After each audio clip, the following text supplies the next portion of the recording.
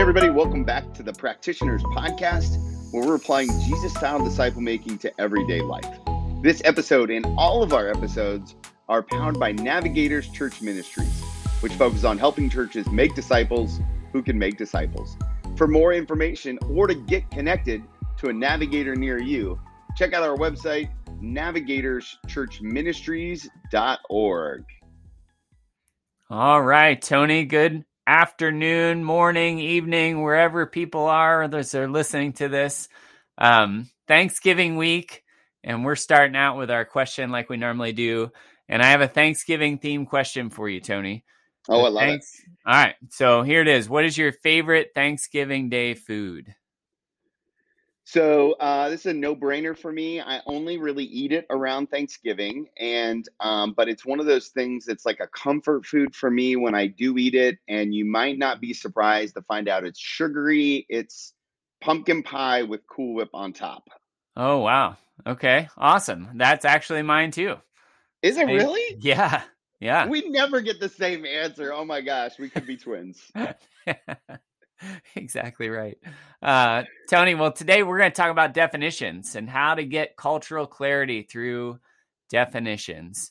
Tony, what are some definitions you've heard around discipleship?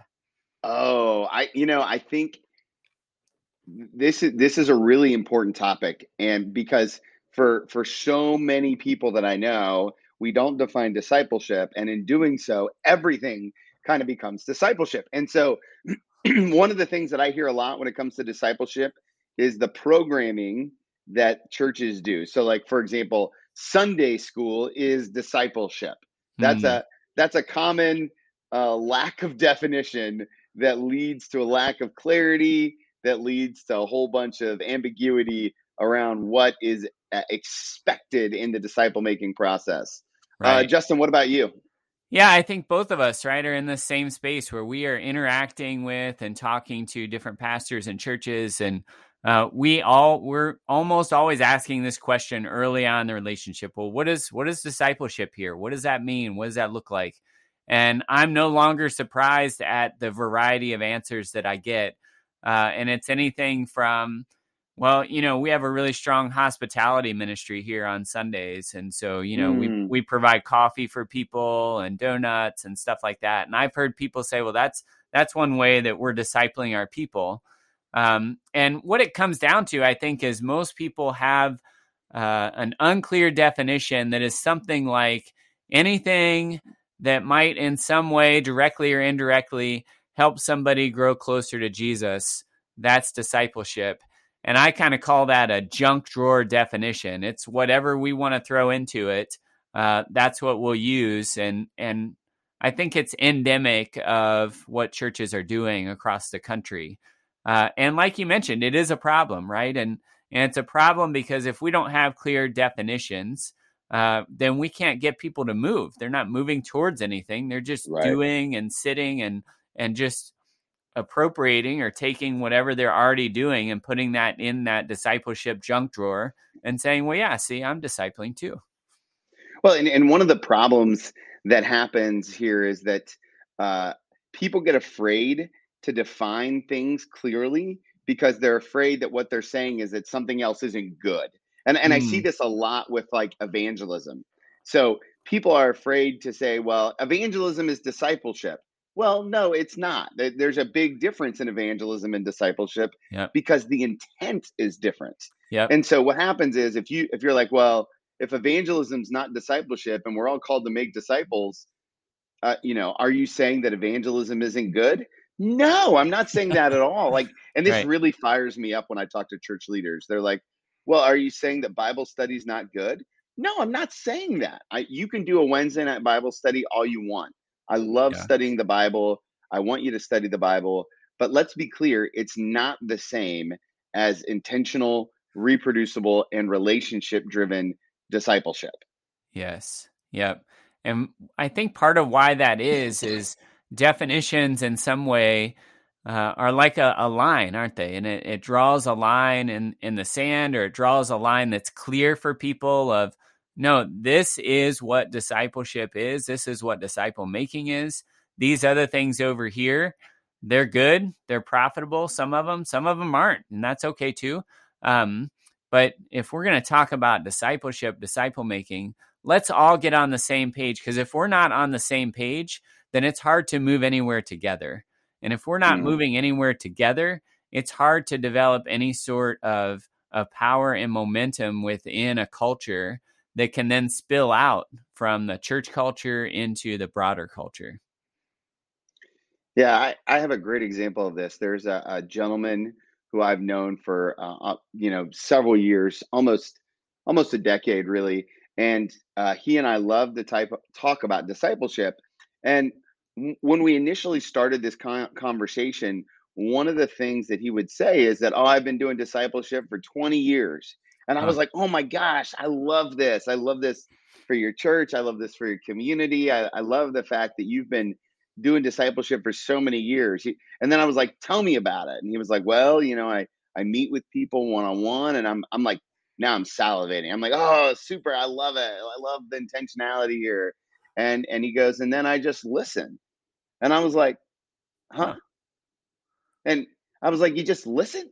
And he was like, "Well, yeah, I just let them share their hearts, and then, I ask them some questions about what they're going to do differently." And I was like, oh, you've been doing pastoral counseling for 20 Right. years, Yeah.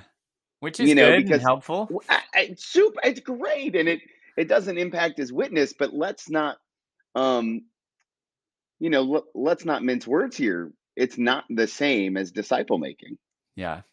And Yeah. if everyone's called to make disciples, I think we have to understand that this is a both and. It's not an either or. We have to. If you're called to do pastoral counseling, great. I do a lot of that myself, but that's not going to replace the call to live out the Great Commission.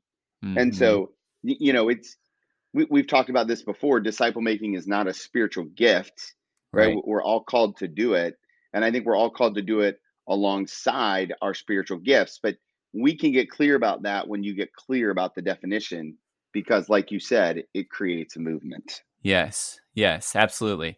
Tony, it occurs to me as we're having this conversation together that some of our listeners might be wondering, well, what's Tony and Justin's definition? And if you're interested in that, we did a whole episode on that back in season Hmm. one. I believe it's the third episode of season one. And so if you want that conversation or that side of it, just drop back there and tune into that episode. Today, though, our focus is really about how definitions create clarity in a culture, and the clarity in the culture that definitions provide is really important because we're trying to get movement, right? And so, as Right. you alluded to, just with your friend and that story, there is that definitions lead to expectations, right? And Mm. sometimes when we have clear definitions, there can be conflict that comes as a result. And I know from my work in churches and with church leaders that one of the common obstacles that we have to overcome, and it happens especially with some older church leaders, is a sort of guilt, right? Because they know, well, they've seen the Great Commission for however many decades, and they've been doing things and they've been faithful, and then they hear a clear definition of generational disciple making, and they think, well, are you saying I haven't made any disciples? And that's a question that sometimes they verbalize out loud, and other times they don't verbalize it out loud, but it comes out in the way that they engage. Tony, have you encountered that with some older believers, and how have you handled that in the past?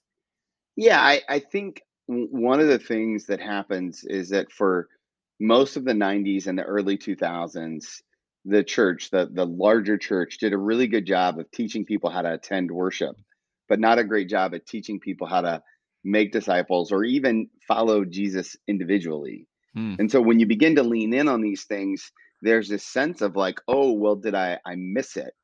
Yeah. And if we were not grace filled humans, the quick answer would be, yeah, you may have missed it. Hmm. For the last 20 years, it doesn't mean you haven't done good things, Right. but you may have missed it. So I think when we have these dialogues with longtime believers, it's important to do two things. The first one is to give a lot of grace, and that this may be a new concept for them. And so, Hmm. and to just call it out, like, hey, we're defining, this is probably the first time in your life, your 50 plus years of following Jesus, that anyone's ever defined disciple making. Yeah. That's not your fault, Right. right? So I just try to take my foot off the gas pedal immediately, right? And so I want to give a lot of grace. I want to be very graceful. I don't want to add any guilt to this dialogue at all, because there's nothing to be guilty about. So that's the first part. The second part is I want to cast a little vision about hope, because the truth is that you're never too old to start disciple making. And now, because they have the wisdom of a living a life of knowing Christ, they can give that wisdom into disciple making wherever they are. So I love to talk to grandparents about discipling their grandkids, because that's a very easy place to start. That's not Christian parenting. That can be very intentional, very relational, very reproducible. It can be rooted in scripture. And most of the time, if you discipled someone from, let's say, 17 to 24, that 24-year-old can be set on fire. And that legacy for that grandparent has now drastically been changed. And it wasn't like they, you know, they didn't, they had to, the opportunity was there. Easy for me to say.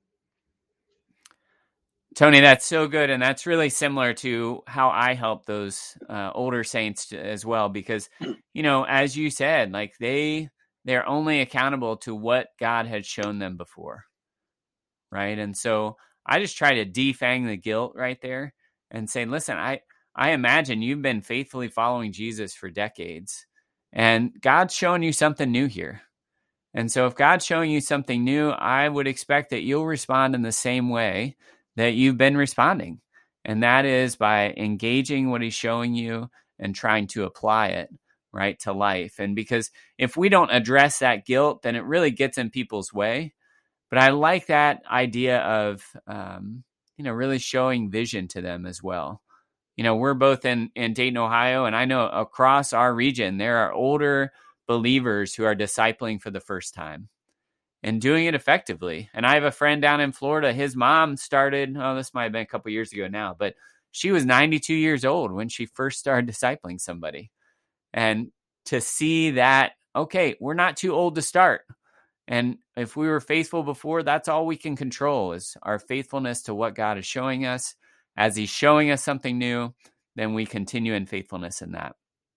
Tony, can you help us try to unpack or to just sketch out for us, what does it look like to establish some cultural clarity, to establish a clear definition within like a church setting? Yeah, well, I think that's a great question. And we talk about movement, and I think it's really important to see this as a movement. So, if we want to get clarity around the definition, if we want to get movement, it's really going to have to start at the top, right? And so Yeah. the leader is going to have to really be clear about what his or her definition of the word is. And then I think we kind of follow Jesus's example a little bit. So then we pull around a team, and you and I do work with churches all the time where we talk about leading, leading learner teams, LLTs, and those are our cross section of leaders throughout the organization, throughout the movement, throughout the church, where we can begin to filter in and kind of let the definition permeate. And Mm-hmm. then something that I always recommend, that one of my mentors told me, is that if you're a pastor and you're listening to this, you've got to teach your way through it. So what he means by that is that the best and most consistent form of communication, where you're going to get the most out of it, a is the pulpit. So use the pulpit as a way to share the definition and be consistent, right?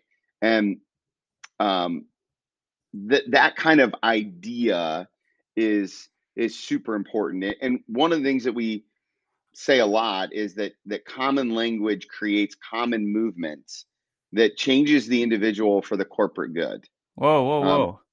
yeah, I it's a great love one. that. You got to say Yeah, that again. I'll say it again, a little slower. Common language creates common movement that changes the individual for the corporate good. So Hmm. let me break that down a little bit. Yeah. is that when you get clear about a definition, if a leader gets clear about a definition, creates common language, right? That common language gets everybody kind of rowing in the same direction, right? And then as the individual understands his or her individual responsibility to row in the same direction, to move, the culture gets better, the corporate good gets better in the process. Mm. Wow. Yeah, I really like that. And I think, Tony, didn't you at our church when you were pastoring there, you were talking about this definition of disciple making. You ironed it in and folded it into sermons for a long time. I don't remember how long, but it was at least months, right? That you put It it was, in I think every it was for sermon. 6 months. It was almost in every sermon, and actually I used it again in my last sermon. And if the one thing that I did for people in my 7 years at Restoration was give them a definition around disciple making, I Yeah, feel like that's enough. right. Because once you begin to get that clear idea, then you can see it, you can attain it, you can put handles on it, you can grab it, and God really begins to change some things. Yeah. Yeah. And you did way more than that, right? So it's not only a definition, but you were building disciple makers from that definition, right? It kind of Mm. set out, okay, this is who we are. This is who we're going to be, both corporately and individually. This is who we're becoming.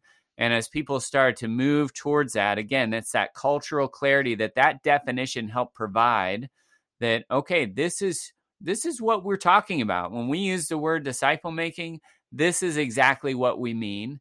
And this is exactly what we're asking people to do. So the power of that common definition in a culture is something that, we shouldn't miss, right? Because for many churches, they don't have a common definition.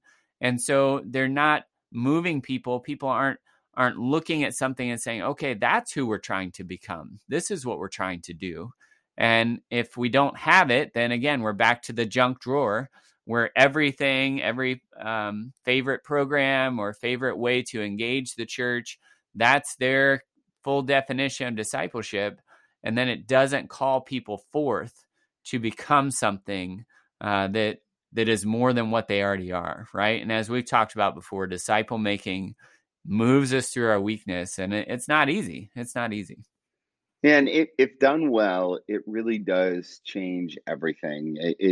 And I actually think that if you're a church leader and you're listening to this, you can define disciple making, but you can also define a lot of things that will help build the culture that you want. Right? Love is a word that we gets thrown around a lot that we don't define very well in the local church context. Grace is another one. All those kind of things. So, I think it's important to get that clear definition for clear movement. Justin, why don't you give us the takeaway and action step?